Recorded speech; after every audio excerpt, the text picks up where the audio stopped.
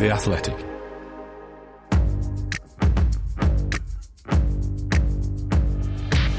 Totally Football Show. Today, in this special late edition, we talk about a Victorian stepdad of a North London derby with holding Kane and Son for a big beating, marvel at De Bruyne's Nigel Pearson-esque performance against Wolves and City's ludicrous goal difference, salute the Haaland Globetrotter, ask is that it for the title, talk Leeds, did he mean David Gandy, and look ahead to the FA Cup final. All that and more coming up in this Totally Football Show in association with Paddy Power.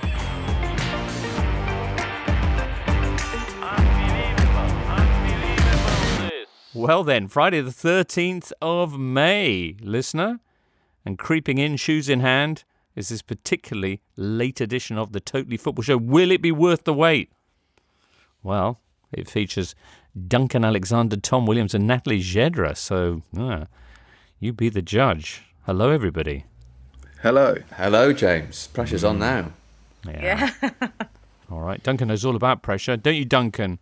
With Wycombe on the playoff trail. You've reached your second League One playoff final in the last 3 years. Congratulations. Thanks very much. Yeah. Excellent. Tom? Next Saturday. Yep. Okay, that's with Sunderland, who've never been promoted via the playoffs from any division in their 6 previous attempts, whereas the Chair Boys have a pretty sensational record in the playoffs. Yeah, well, better than Sunderland. And Sunderland also wear red and white stripes, which is traditionally a curse in the playoffs. No one knows why. But so, yeah, some things are set up for Wycombe, and then other things such as, form and that maybe are more in Sunderland's favour. But we'll see. We'll see. No one knows why red and white stripes are a curse in the playoffs. What does Chair Boys mean again? I always forget this. It's one of the more peculiar Football League nicknames. Wycombe was the home of furniture making back in the day. Still a few factories left. So a bit like literally the Chair Boys. Well, it was a sort of late 19th century nickname that kind of got lost and was rediscovered in the 1980s. So yeah, it's unusual, but it's it's good to the Hatters or whatever. It's good to honour the history of a town. All right, well. It's been a big week for the Chair Boys. Big week for Gandhi quote-based banter. Bad week for breaking wind in French dressing rooms. We'll maybe hear from Tom about that a little bit later on. But also a big week for midweek football fixtures. And, of course, the reason we're recording this Friday is the North London derby. So here goes. You're listening to the Totally Football Show, sponsored by Paddy Power and part of the Athletic Podcast Network. He's well aware of the magnitude of this penalty. It is Harry Kane against Arsenal. Listen to the sound of Tottenham Hotspur Stadium. Harry Kane converts. Spurs TV there on a momentous night for the Hotspur. Thursday, a 3-0 victory over Arsenal. Natalie, you were there. First off, first ever North London derby in front of a full house at the Tottenham Hotspur Stadium. What was the atmosphere like? Yeah, we always knew it would be an emotional game because I always say that the North London derby is always, it never disappoints in terms of atmosphere. So the emotions always run high on the pitch and in the stands as well. And I think this season specifically, we could only compare the atmosphere, at least the first minutes of it, with the Merseyside derby, because that was outstanding. But I say at least in the first minutes, because after Kane's penalty, Arsenal fell apart in different ways, but then we could only hear very confident Spurs fans, but it was an electric atmosphere as usual. It never disappoints in terms of atmosphere. I really like being in the North London derby because of that. Oh, good. Well, it was a huge occasion, this one, head-to-head with potentially 4th place in Champions League football on the line. Spurs taking their biggest ever Premier League win against Arsenal, and the biggest league win since April 83. Harry Kane moving his tally of North London derby goals to 13. A performance of poise and clear thinking against a team who completely imploded, says Charlie Eccleshare, who knows a thing or two about completely imploding. Tom and Duncan, let's hear your truths. Yeah, I thought Arsenal played this game very strangely from the start. I mean, a draw was a really good result for Arsenal. Pretty much would have pretty much guaranteed the Champions League. You know, they'd have needed a win from their last 2 games, essentially, and they've got a home game against Everton on the last day. So they were kind of rushing around at the start. They were pressing quite high. They were taking throw-ins quickly. I thought, hang on, just slow it down. And then Rob Holding just decided to buy into the Derby hype way too much, which is never good for footballers. And a bit like Natalie was saying, I think of all the Premier League big derbies, this is the one where players seem to get het up and caught up. The Merseyside derby, that was like that sort of 10, 15 years ago, and obviously this season, or recent one, Everton did definitely press the aggro derby button. But yeah, it was a bizarre performance from Holding. You know, 4 fouls in 33 minutes is the most he's ever conceded in a Premier League game. So he was, you know, there was a lot of furore about whether he should have, you know, got 2 bookings, but I think 2 bookings were definitely deserved. For all of that, was the real culprit Cedric giving away that penalty?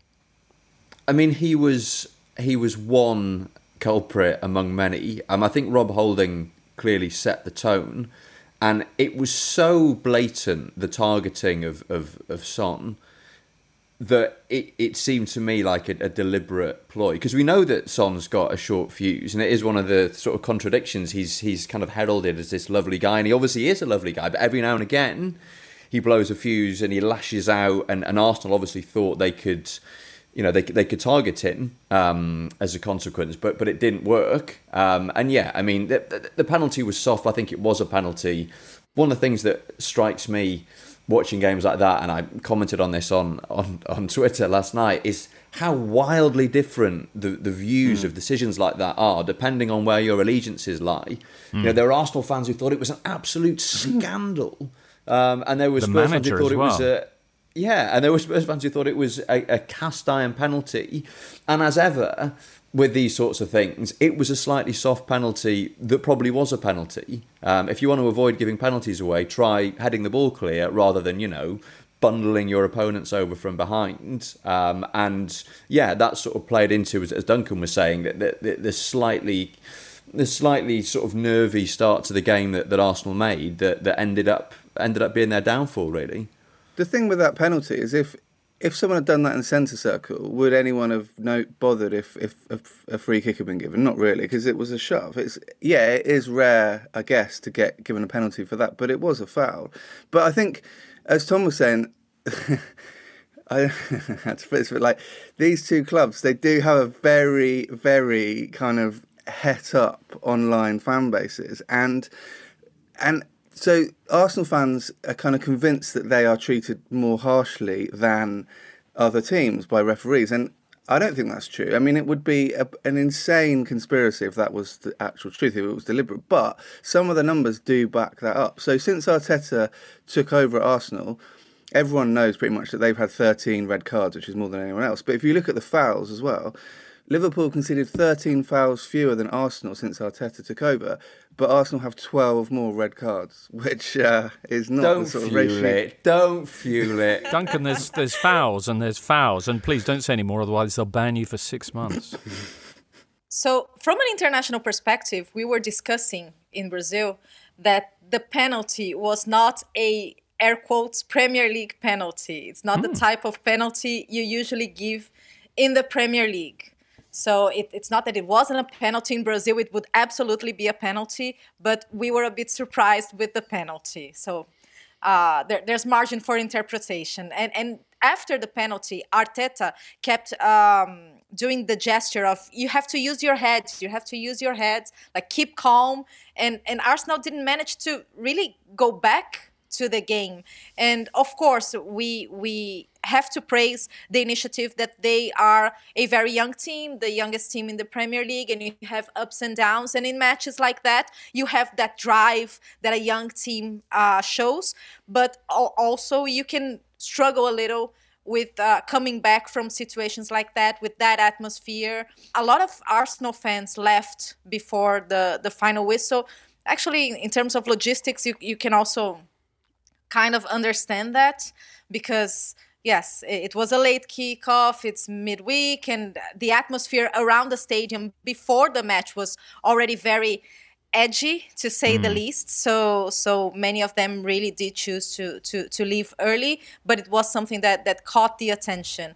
But in terms of keeping the nerves, I think from the first minute, Spurs did better because they had the intensity. They were, if you may say, controlling the falls. They weren't risking as much as Arsenal in my view, and then they got the penalty, and then they controlled the narrative of the game. They got the penalty, then Rob Holding gets sent off, then Kane with the diving header, which is pretty remarkable header that was, before Son at the start of the second half made it 3-0. He's now on 21 Premier League goals, just one behind Mo Salah in the race for the Golden Boot, with matches against Burnley and Norwich to come. Tom? Yeah, just on Arsenal, I mean, if you go back to last summer and their recruitment, they spent a fair amount in the transfer window, but they bought a very similar profile of player, not proven elite level players, sort of 23, 24 and under, and it was a bit of a risk to recruit in that way, particularly when in the squad as it was, you didn't have that many kind of hardened top-level players and playing under a young, relatively unproven coach. And I think if you look at their form this season, it is very much befitting of a young, quite callow team. They're the streakiest team in the league, Arsenal. They've only drawn 3 games, which is the smallest number of draws in the division. They either win or they lose. And as we all recall, they started the season with 3 defeats. Then they went on a run of wins. Then they lost a few. They win a few, they lose a few, which is what you'd expect from a young team that is still sort of finding its way. And you see that also in the way they react to adversity within matches. Of the 10 games this season in the league in which they've conceded the first goal, they've gone on to lose 9 times. So basically, if things are going well, then great. But as soon as things sort of turn against them, the heads go down a little bit. And, you know, there have been other things this season off the pitch. You think about the Pierre-Emerick Aubameyang saga, the injuries of late. I think it's actually quite remarkable that Arsenal are still in the driving seat when it comes to Champions League qualification. I think it would be a real achievement if they were to still get over the line, particularly when you look at all the players that they're doing without at the moment, and, you know, Gabriel hobbling off last night as well. And compared to Spurs, who obviously had a very difficult start to the season under Nuno Espirito Santo, but the profile of players, Spurs have got 2 of the best attacking players in world football in Harry Kane and Son Heung-min. They've got a World Cup winning goalkeeper. They've sort of strengthened the team with Bentancur and Kulusevski coming in mid-season from Juventus and slotting straight into the team. So, I mean, I think Spurs do have the momentum now. That they certainly have the better fixtures.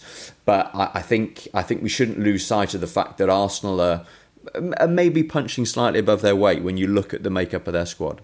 Mikel Arteta increasingly looked like a clean-shaven prince. I mean, artist formerly known as Prince. It sounds a bit bizarre as a comparison, but go back and see that post-game interview, and very much for me there. Anyway, sorry.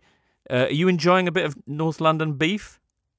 Yeah, who isn't? I felt that Antonio Conte's quotes were loosely reminiscent of the classics Alex Ferguson, he's just come from Japan rant about Arsene Wenger. This idea that Arteta, being a young coach, can be sort of dismissed out of hand, that he's still learning his trade and he should keep his mouth firmly shut. But as ever with the North London derby, that sort of needle very much welcome. Long may it continue.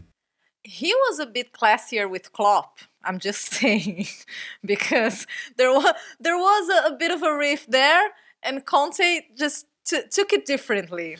But anyway, I think that is the genius of the North London derby, is that it is built on such hatred. You know, Arsenal went unbeaten and then didn't win the league again. Spurs haven't won the league since 1961. There's a lot of issues they have to work out on the pitch every time they play. Whereas if you look at Liverpool, Everton, or United City, that's not the biggest game for them. Obviously, Liverpool United is bigger. So it is. I mean, the fact that this fixture was rescheduled so late in the season with such a lot riding on it really did turn last night's game into an absolute low-key classic for me. And about Spurs, in terms of progress Spurs has made with Conte, what impresses me the most is how they know to deal with these big matches in terms of organization, because they're a very organized team, and it's not as simple as sitting back. They know what to do with or without the ball, and especially they know to be aggressive and to recognize the moments in the match where they can do this, they can be aggressive. They are a smart team today, apart from the matches against Chelsea, of course, this year. But you have City, both matches against City to prove that. Second match with Conte, first match without him, but and matches with Liverpool. So they developed that. And I know we talk a lot about Kane and Son, and rightly so, because they're having outstanding seasons. Son is fighting for the Golden Boot now, which is impressive without a penalty scored. But Kulusevski, he really encapsulates a lot of qualities we see in Conte's team, like this intensity. He's very vertical, he's efficient, and he's physically strong. So I think he brings different characteristics to the team, and especially to the front three. All right, well, Tom says that Spurs have the momentum, but Arsenal still have the upper hand. Even with that defeat, they are still a point clear of their neighbours. If they win their remaining 2 games, they'll be 4th and in the Champions League. But will they? They have a trip to Newcastle this weekend, then home to Everton on the final day. Spurs, meanwhile, host Burnley and then go to Norwich. And Gabriel left the field injured on Thursday night for Arsenal. Ben White, who was on the bench, wasn't even brought on, so suggests he's maybe not going to be available this weekend either. What do you think?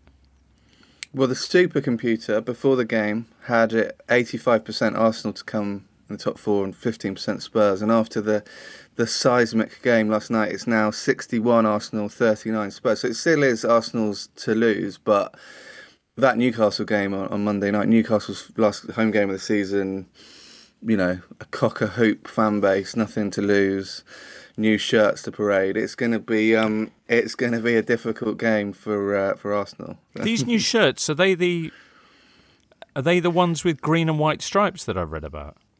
No, it's just a replica of the Saudi Arabia shirt. White with green trim. Seriously, and that's what they're going to wear on Monday? No, but it's their next season's away kit. Oh, just coincidental. It's like, whoa. I mean, what are the odds? What are the odds that Newcastle are taken over by this entity that has nothing to do with the Kingdom of Saudi Arabia, and then months later they bring out a replica Saudi Arabia kit? I mean, it is remarkable, the coincidence there. Well, all right. Natalie, what do you think? Spurs or Arsenal? I'm still going for Arsenal. Burnley is a tricky match for Spurs. The last one is Norwich, and we expect 3 points from there. But I don't know. It was trickier because Burnley now they're not in the relegation zone. But still, I don't know. I'm still going for Arsenal. I mean, the Burnley, they're only goal difference outside it, so it is still a game they need something from. I should point out that while they did win the reverse fixture at Turf Moor, 1-0, the Clarets, their previous 2 visits to North London to face Tottenham have seen them lose 9-0 across those 2 matches. Including the Son Puskás winning goal. Oh, there you go. You might do that. Imagine doing that to win the Golden Boot. That'd be decent. I feel like this weekend is probably the crucial one in terms of top 4. You look at that Burnley game, and with the momentum that Spurs have, part of you thinks, well, they'll blitz Burnley, but it's tight turnaround, 12 o'clock kickoff on Sunday. Burnley are obviously scrapping. Obviously, if Spurs win that, it puts them above Arsenal, which really puts Arsenal under pressure going to Newcastle, who, as Duncan says, are in a pretty positive dynamic themselves at the moment. And then you look at the last 2 games. I mean, Everton could already be safe by the time they go to the Emirates, assuming they pick up points in their 2 home games against Brentford and Palace. Norwich have got nothing to play for. That feels instinctively like the kind of game in which Harry Kane will score, sort of 5 or 6 goals, in the way he always seems to do in these end of season fixtures. So yeah, I reckon by bedtime on Monday night we'll have a pretty good idea of what's going to happen in terms of the top 4. We'll have an even better idea come the final weekend, of course. Yeah. I mean, yeah, probably better actually to draw our conclusions. That's important to underline that, James. North London Derby, by no means the only important midweek football date. There were 5 other matches. We'll catch up with the other stuff next.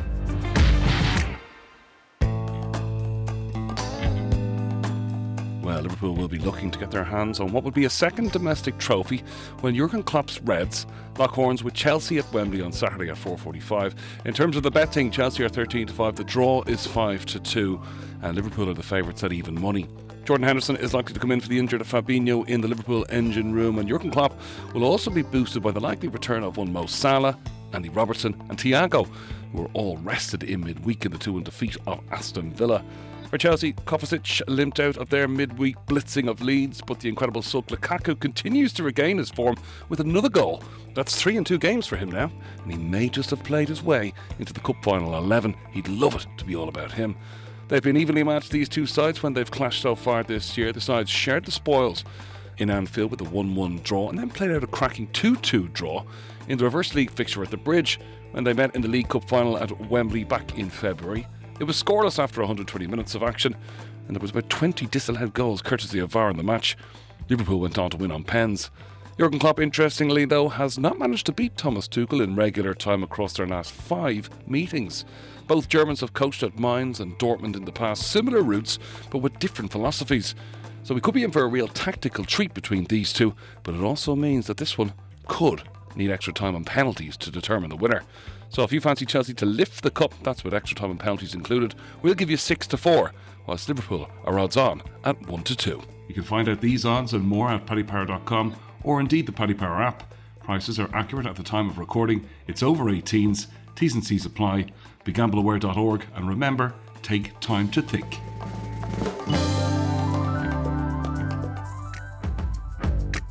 This is the Totally Football Show, part of the Athletic Podcast Network. The Athletic is the only place you can read articles by Daniel Taylor, Amy Lawrence, Phil Hay, James Pearce, Ollie Kay, and the very best football writers around.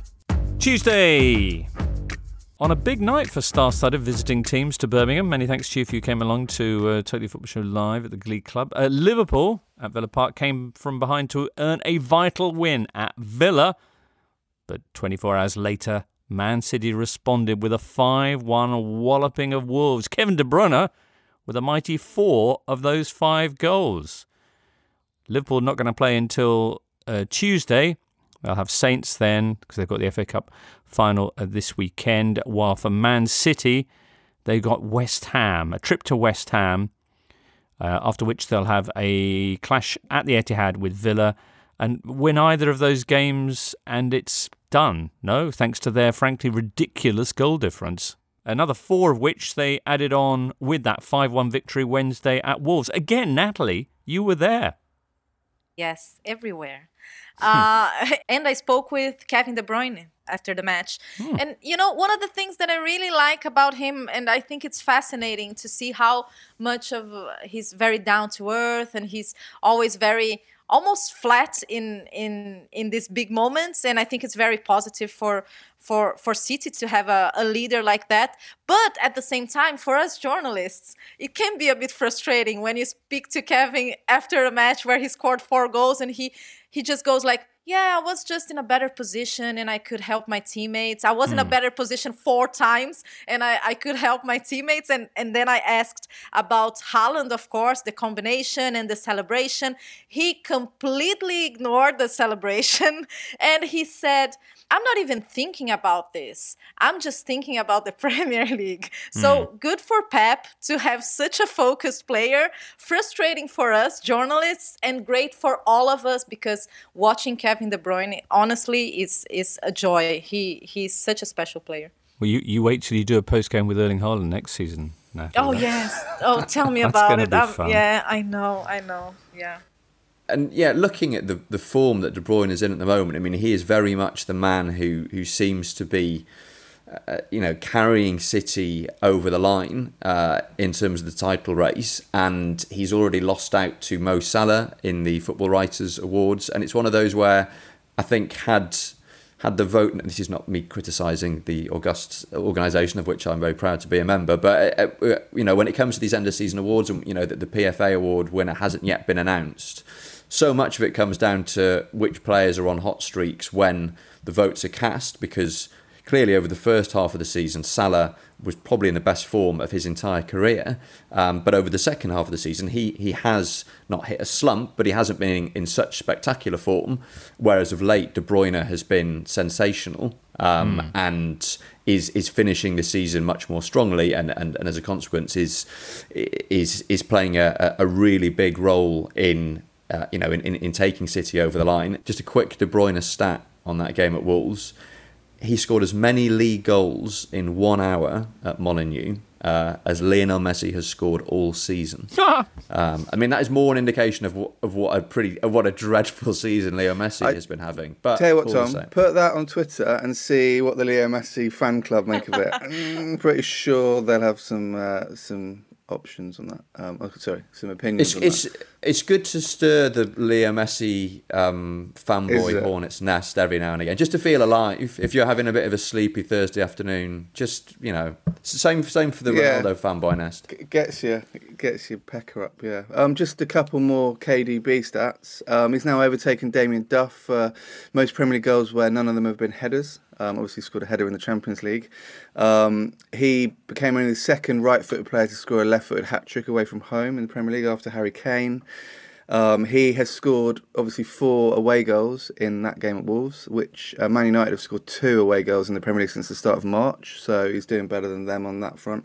So, yeah, it was a pretty dominant display. But on Tom's point about the Player of the Year, why don't we just have 2? Like, why don't we have a player of the first half of the season and the player of the second half of the season? Why can't we enjoy them both? Yeah. That's what you're saying. Well, I just think have more awards. Because football season is very long. Like if you look at other sports, an NFL season is only sort of 4 months long. So in a sense, you should have a sort of regrouping at Christmas to see who was good, Mo Salah, and then a regrouping in May. I have a suggestion, because the Argentinian league, they have Torneo Apertura and Torneo Clausura. You can have the same with the players, like the first half, and then you have playoffs between these players. Yeah. I've got an idea. Why don't, because, even 4 months is a really long time to get injured. Why don't we just do it every month? And we have like a player of the month and one for the managers as well. There's an idea. And that would just settle the whole thing like that. Anyway, De Bruyne, certainly player of the midweek. 4 goals. It's the first hat-trick he'd had since 2011. So... City, meanwhile, crikey, here's a number. They became the first team in English top-flight history to win 5 consecutive league games by a margin of at least 3 goals. Yikes. Their goal difference is now 72. Yes. As you were debating on Twitter, Duncan, or not debating, but... Well, yeah, just chatting online on the microblogging site. But yeah, I did a thing at the start of the week after the weekend's games, which looked at the biggest City goal difference gaps over United, and it has never been above plus 69 before. So we are... And it's currently 71. 71 because United are on 1. Obviously, if United lose by 2 goals at Palace on the final day, that would be the first time they end with a negative goal difference since 1989-90. So, yeah, these are very polarised times in Manchester. Wow. And City did not have important players in defense. Pep was very worried about that during the whole match. He was screaming at the touchline all the time. He was talking to Laporte, especially. And Rodri would form a line of 3 defenders, especially when Cancelo was on the second half of the pitch, when he was more of an attacking position. And I think in the same way, City found ways to score loads of goals without a striker. They find ways to defend without important defenders as well.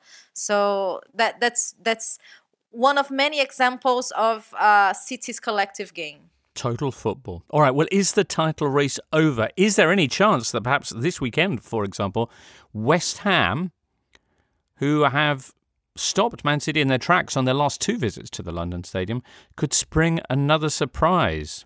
It was that penalty shootout in the League Cup, a goalless draw in the league, and this is Mark Noble's last ever home game. So just think of the atmosphere that awaits Pep's side as they step into the cauldron of the London Stadium. What do you think? No Aymeric Laporte, probably. Here's what I think is going to happen. West Ham will pull off a win. Pep will come into the interview after the game and say, look, Liverpool's still got to go to Southampton and get something. But Southampton haven't lost 9-0 yet this season. Would that help Liverpool in the goal difference stakes? Yeah, I think it would. So then Liverpool go and win 9-0 to go above City on goal difference on Would that be enough? Would 9 goals take them above? It's 7 at the moment, so City would go down to at least 6. So yeah, it would be enough. and then it's Liverpool's to lose on the final day in a straight shootout. Okay, I'll buy that. Not in Middlesbrough. Natalie? I couldn't say it better, honestly. I don't have a better theory than that. So yeah, let's go with that. Let's go with it. We're all in agreement. I think we'll definitely have a better idea come this time next week anyway. The other City news, though, as you reference, Erling Haaland is confirmed now. The team that is set to be Premier League top scorers for the 5th straight season signed the player who is probably set to be the dominant goal scorer of the next decade. Tom, you mentioned the crazy numbers that he's been posting, and we've almost become used to them, but they are just mad. Daniel Storey with an interesting take, though, on this in the Eye, harking back to when Pep, who had that Barcelona team that in a similar fashion to this City had Samuel Eto'o and Messi and Henry shifting around, switching positions, denying points of reference and that, and then he went and bought Zlatan Ibrahimovic. Similar figure, could you say, for a similar, relatively fee, and it didn't work out at all. I mean, Ibra did score, I think, 16 league goals that season, but it wasn't a success, and coming end of the season, he moved on. I mean, it's a comparable situation. Haaland and Ibrahimovic are different characters, but they're both big physical players who aren't particularly renowned for the quality of their build-up play. Obviously, Haaland has a phenomenal range of attributes, but he's not someone who you necessarily see taking part in slick passing triangles. And yeah, the fact that things didn't work out for Ibrahimovic under Guardiola at Barcelona, the fact that Guardiola took time to really figure out how to get the best out of Sergio Aguero, that he's ended up using Gabriel Jesus as a right-sided forward rather than a striker. He doesn't always know how to get the best out of classic centre forwards, Pep. And I think that the point that he's making is that when you add a player like Haaland with his profile to a collective like City's that is so sophisticated and so finely tuned, it's not just an addition. You don't just add Haaland to everything that City already have. You subtract something as well, and some of that understanding. You know, some of the miracle of City's football is that lack of a fixed focal point in the centre of the attack, is the kind of understanding, the intuitive understanding between the players, and it will take Haaland time to get to grips with that, and as a consequence that the collective might not be quite as slick as it is now. So, I mean, clearly on paper it makes City an even more terrifying team than they were previously, but it's not an absolute given, and we saw that last season with, well, we've seen it this season with Romelu Lukaku. Everyone said the only thing Chelsea needed was a centre forward, and they went out and they signed the top scorer in Serie A, and a guy who knew the Premier League like the back of his hand, and we all confidently expected that he'd rack up 30-35 goals and blitz Chelsea to the title, and it hasn't happened. I suspect Haaland will be a success because he's such an incredible footballer, and I cannot wait to see him playing in the Premier League, but it's not a given. On the other hand, I think the main difference is that between Lukaku and Ibrahimovic and Haaland is that Haaland is not the finished product. Haaland hasn't peaked. And we've seen the Ibrahimovic peak and Lukaku as well. And from what we hear about Haaland, he seems to be the type of player who really likes that daily basis. He's very hardworking. We hear that he's always like the last one to leave the pitch, and he's young. I think he may not have these characteristics of a Guardiola player in terms of positioning and blah blah blah, but like in the way that he can be developed, I think he's a very Guardiola player, because he's this hardworking guy and he's so young and he's not the finished product. So I think he will be a success under Guardiola. Look forward to Pep turning him into a left back kind of a couple of months into. Good centre half. Haaland knows the club. He grew up watching Kevin Horlock and Paulo Wanchope play for City, so that will help as well, I think. All right. That's the future for City. The more immediate prospects are a trip to West Ham this weekend. Liverpool, as I mentioned, away at Saints on Tuesday. Before that, though, they've got a cup final to worry about. With both the men's and ladies' finals taking place, it's going to be a bumper weekend for FA Cup clichés. The magic of the cup. Form goes out the window. Here at Paddy Power, we can't prevent the clichés. No easy games. Ricky Villa, cagey first 15 minutes. But we can provide giant killing offers, like money back as a free bet if one leg of your 4+4 bet builder lets you down. Paddy Power. Pre-match online bet builder bets only. Min odds 1 to 5 per leg. Max free bet £10 per day. 7-day free bet expiry. Excludes enhanced match odds. T's and C's apply. 18+. BeGambleAware.org. Looking for an assist with your credit card, but can't get a hold of anyone? Luckily, with 24/7 US-based live customer service from Discover, everyone has the option to talk to a real person anytime, day or night. Yep, you heard that right. You can talk to a real human in customer service at any time. Sounds like a real game changer if you ask us. Make the right call and get the service you deserve with Discover. Limitations apply. See terms at discover.com/creditcard. On Apple Podcasts, Spotify, Smart Speaker, and now ad-free on The Athletic, this is the Totally Football Show with James Richardson.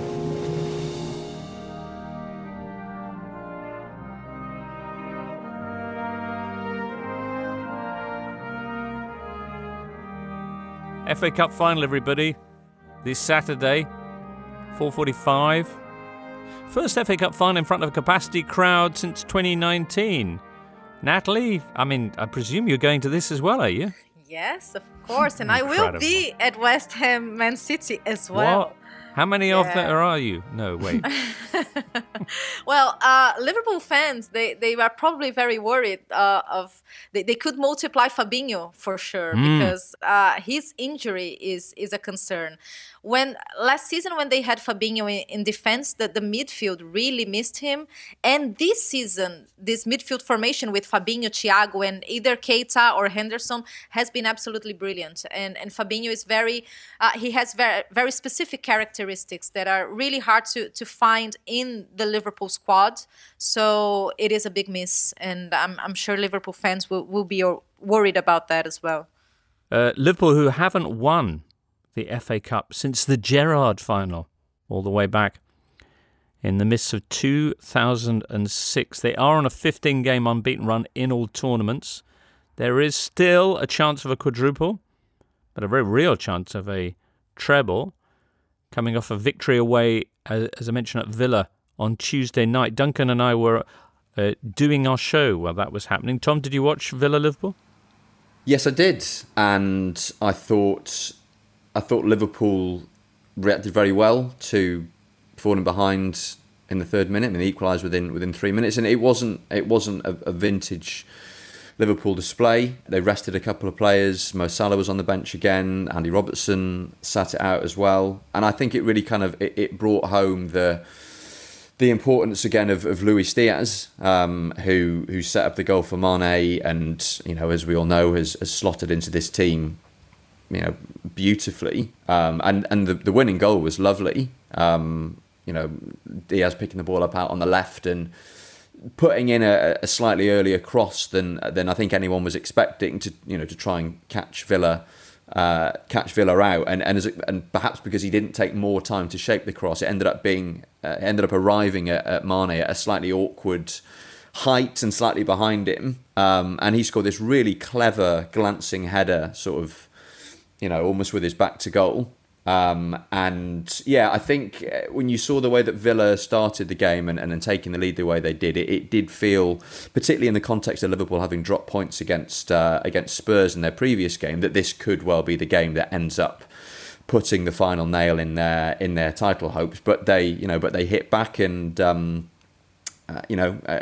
got a hard fought win to stay in the fight. But yeah, really looking forward to the cup final. You think back to the previous encounters between Chelsea and Liverpool this season, all draws, but really entertaining. The 2-2 draw at Stamford Bridge, the first half in particular, was up there with the best 45 minutes of football I think we've seen all season. And then the Carabao Cup final, one of the best 0-0s I've ever seen. Ridiculous sort of Rocky-esque slugfest. I rewatched the highlights yesterday. Chelsea had 3 goals ruled out by VAR. You had players hitting the post. You had that remarkable penalty shootout, and then Kepa settling it with that missed penalty for the ages.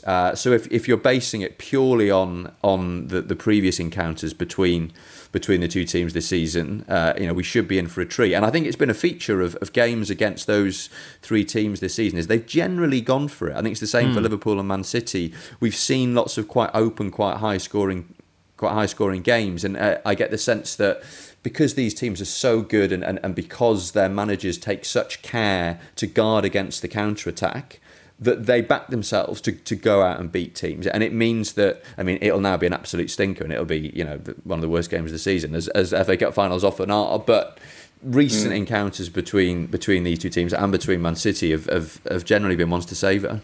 Nice.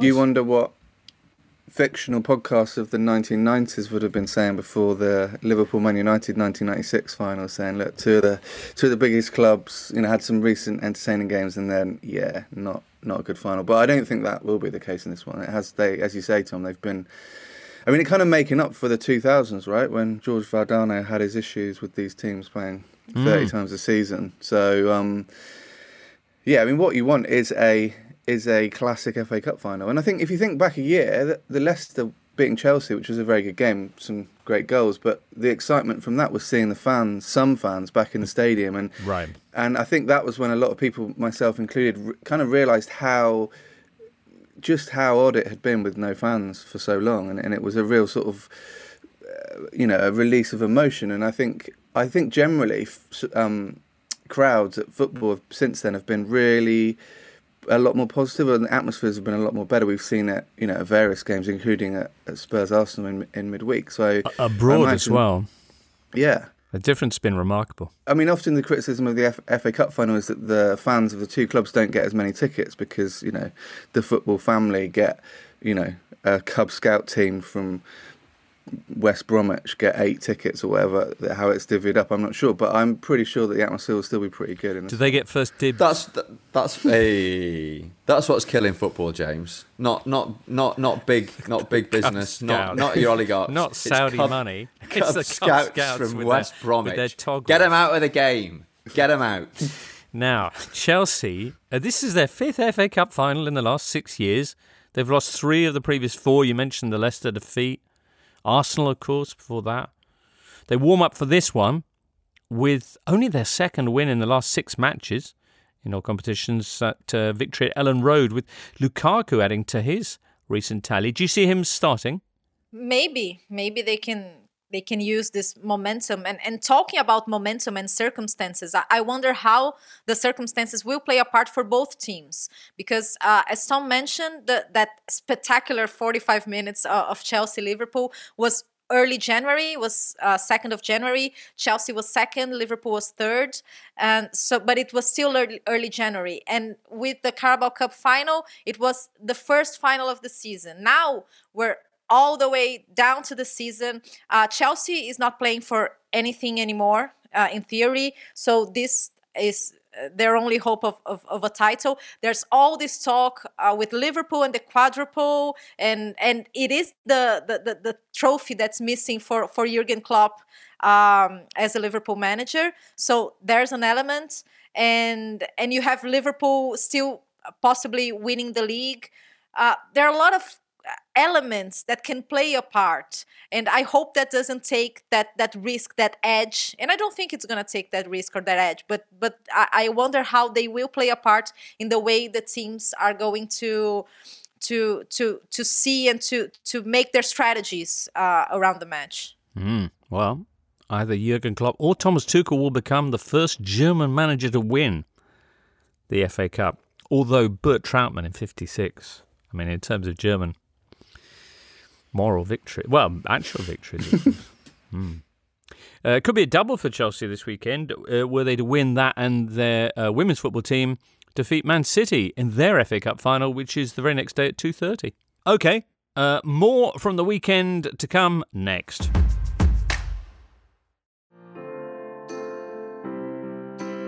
This episode is supported by Season 3 of FX's Welcome to Wrexham.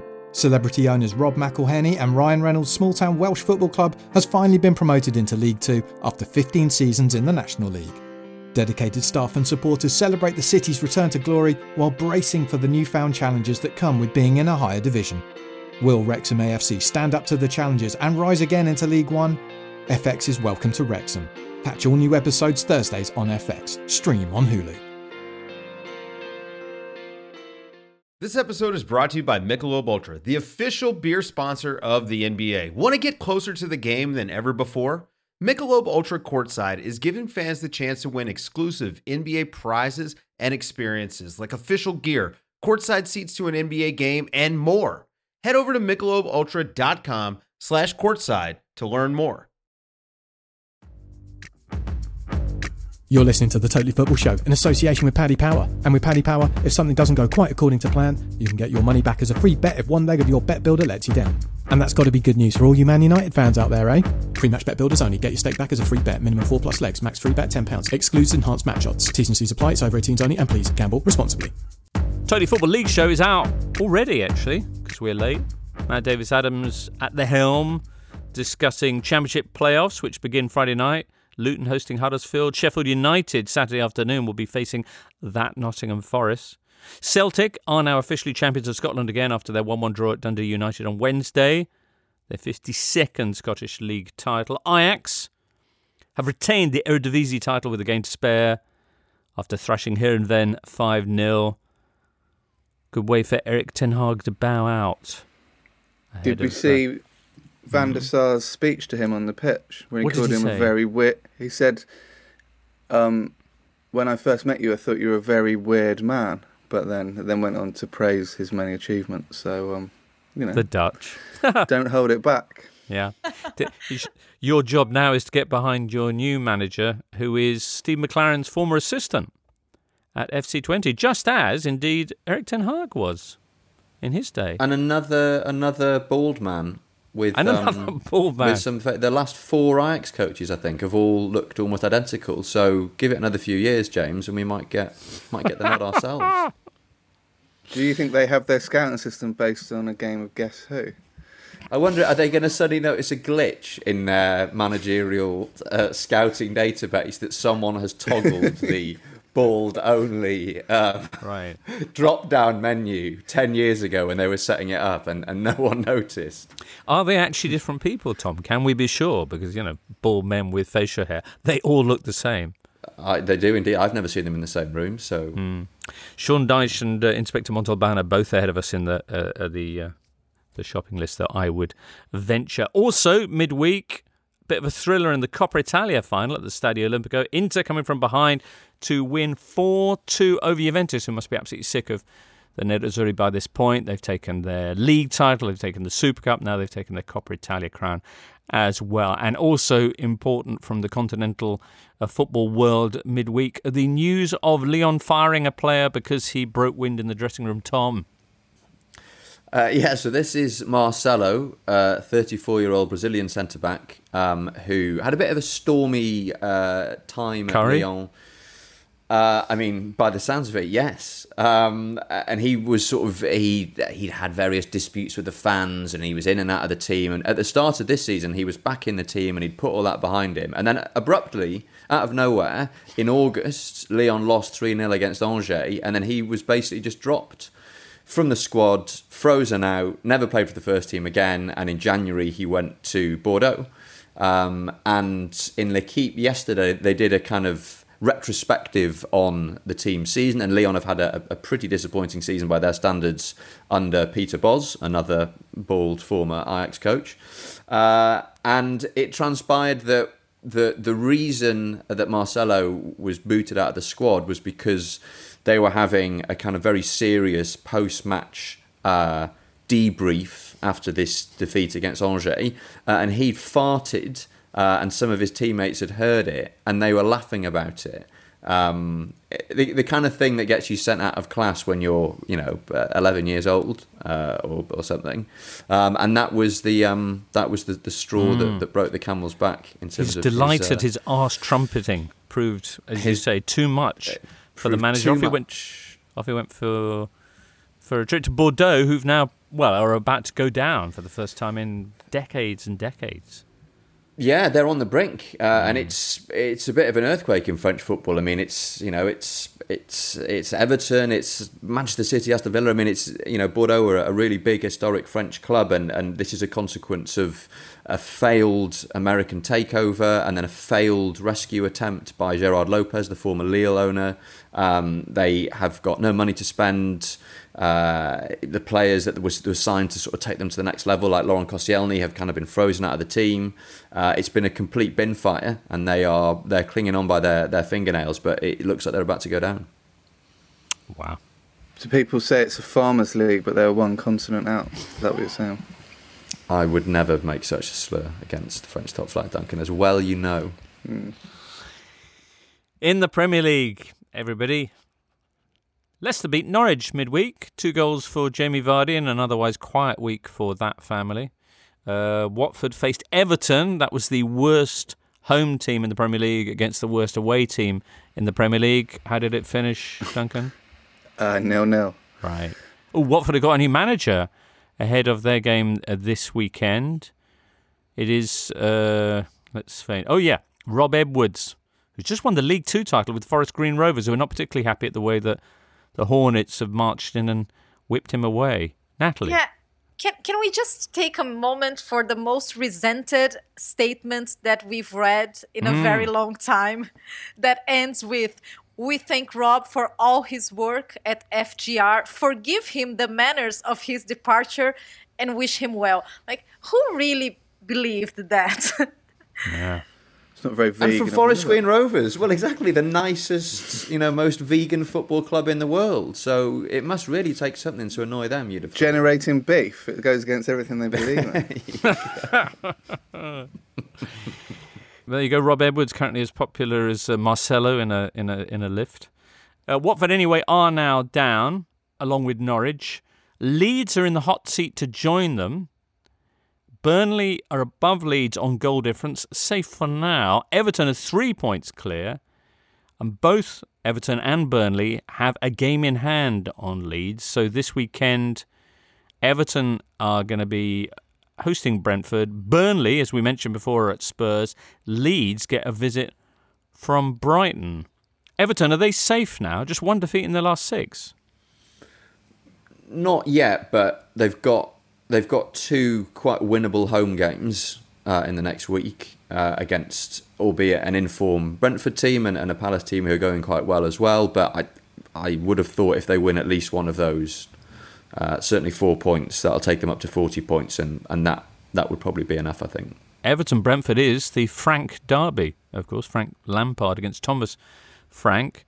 Frank Lampard's first game in charge of Everton was against Brentford.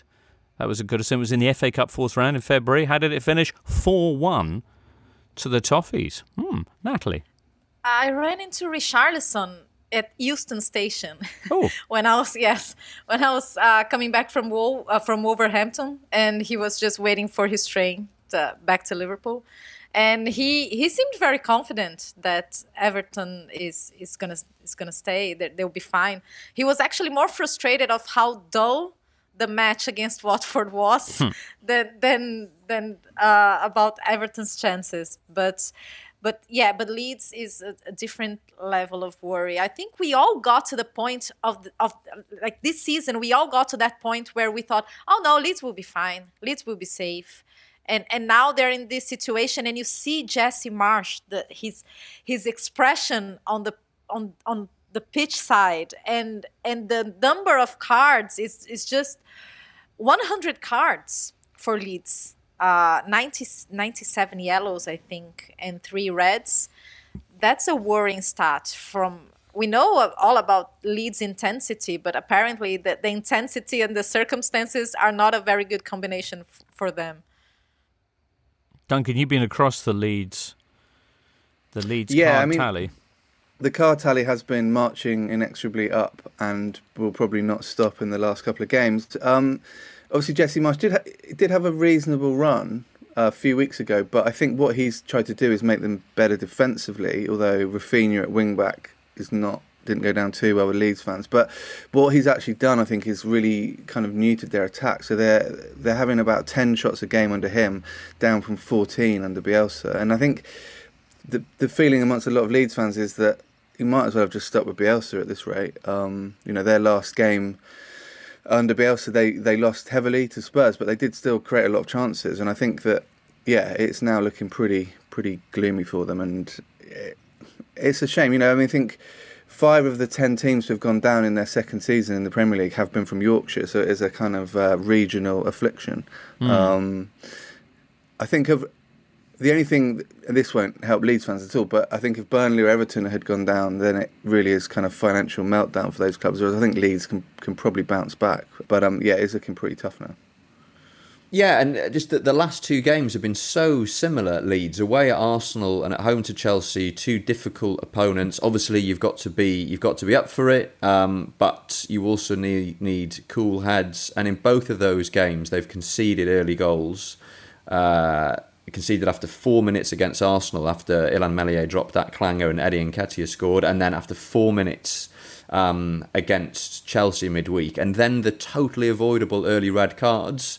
Luke Ayling flying in studs up on, was it Martinelli, I think, at the Emirates, and then Dan James going in on Kovacic. And I am sort of hashtag biased when it comes to Dan James because he is Welsh and has done great things for Wales over the last couple of years, but it was a really, really appalling challenge. And yet at the same time, we know that Jesse Marsch has been trying to inspire his players with coaches from notably peace-loving historical figures, your Mahatma Gandhis, your Muhammad Alis, your Mother Teresa's, and I wonder Vince whether... Lombardi as well. Is Muhammad Ali peaceful, given his job was punching people in the face? I'm not sure. Well, he did refuse the draft for the Vietnam War, which had generally felt to be, a pacifist stance. But I wonder, we know that small doses of quotes from these figures in isolation can be useful, but is combining them the problem? Is it like when you combine 2 apparently benign elements in a chemical experiment and they suddenly explode? Is that what has caused Leeds to start kicking lumps out of all their opponents? Because it has been quite noticeable the last couple of Leeds months. Kicking lumps out of their opponents has been around possibly even longer than quotes from... It's faithful to the brand, and if Jesse Marsch does take Leeds down with a record card tally, having had men sent off for potential leg breakers in each of their final games, in a way you could say he's done more to restore Leeds to historically what they are than Bielsa did in the 3-4 years he was there. Well, after the defeat to Chelsea, which means that effectively Southampton are safe, unless they were to lose their last 2 games 9-0 or something like that. Leeds will next be hosting Brighton. The Seagulls will be running the gauntlet of the Ellen Road tackles. That's Sunday at 2:00. Brighton, who are set to record their best ever top division finish. What do you think, Natalie? Leeds against Brighton, Burnley against Spurs. They're level on points as it stands. Well, Brighton has been quite a difficult team to predict. Their form has been very unstable. But I don't know, it can be tricky for Leeds. I was thinking about the circumstances around this Leeds form, and we talk a lot about their physicality and if they're physically worn out or not. But I don't know if that can have a link with the amount of cards, because when players are tired, they tend to do more falls. But I don't have their physical reports to prove that, but it's just a possibility. And with Spurs and Burnley, I don't know, because Spurs, they have a lot to play for, so it's a very tough one for Burnley. I think it's still very open in terms of how safe Burnley really is, but we also have to consider that in the past years, Burnley have been in this area of the table, so maybe they can deal with it, with the pressure around it, better. Of course, they changed managers, and I think this season is a bit different, and I don't think they always manage to get to the final rounds with such a high risk of relegation. But it's very hard to predict. It is. I mean, high risk certainly sounds like this weekend's game facing Son, Kane, Kulusevski et al., with half their defence out. James Tarkowski now out of the picture alongside Ben Mee. All right, well, Everton will secure safety this weekend if they win and Leeds don't in that clash with Brighton. Of course, on Monday, we'll be here to round up all that sort of stuff. Also, we can talk about Wolves-Norwich, which will be happening, and Watford-Leicester. See how many goals Jamie Vardy can rack up in that one, eh, Duncan? Wow. I didn't foresee a court case, midway through the season. So, what did you foresee? People are saying I said that he wouldn't score more than 10 goals, but I tried to look, but I dropped my phone in the North Sea, so it can't be recovered. So, there we go. Yeah, it's what, over an hour into the podcast, we finally get off. Who had over an hour into the podcast for the Vardy court case reference? Oof, not me. Anywho, all right. There'll be that. Other games this weekend include Watford, Leicester, and Villa Crystal Palace. Excellent. Natalie, you're going to the big one at Wembley. Tom and Duncan, what are your plans for the weekend? No plans.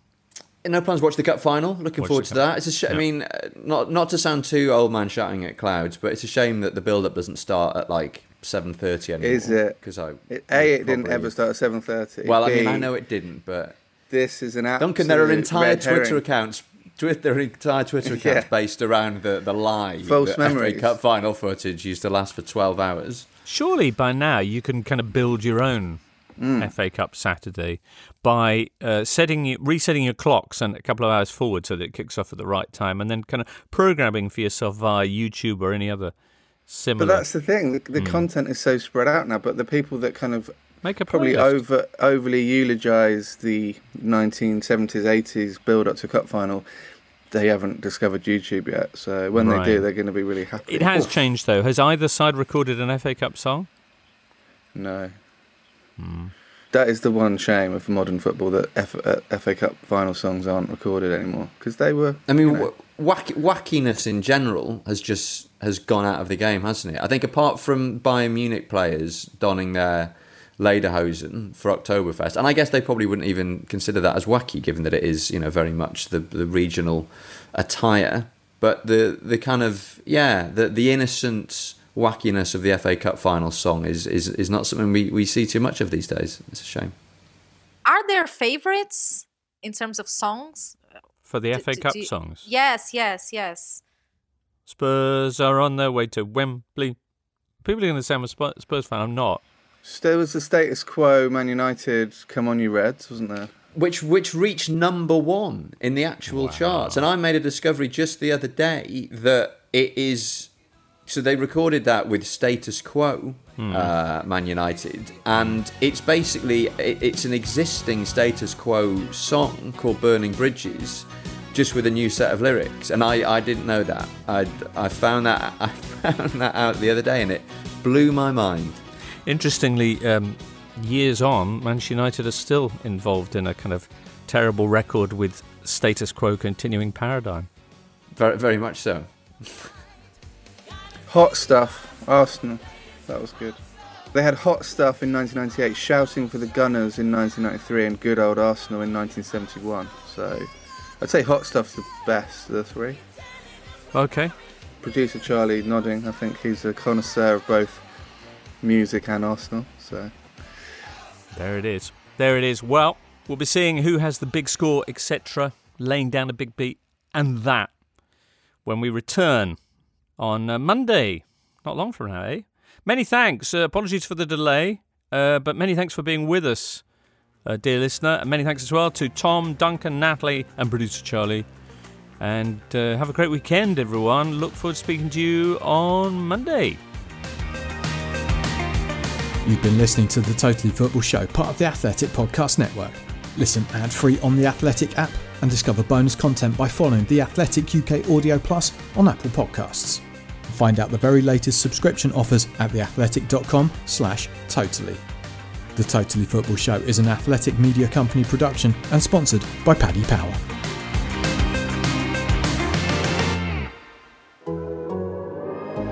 The Athletic.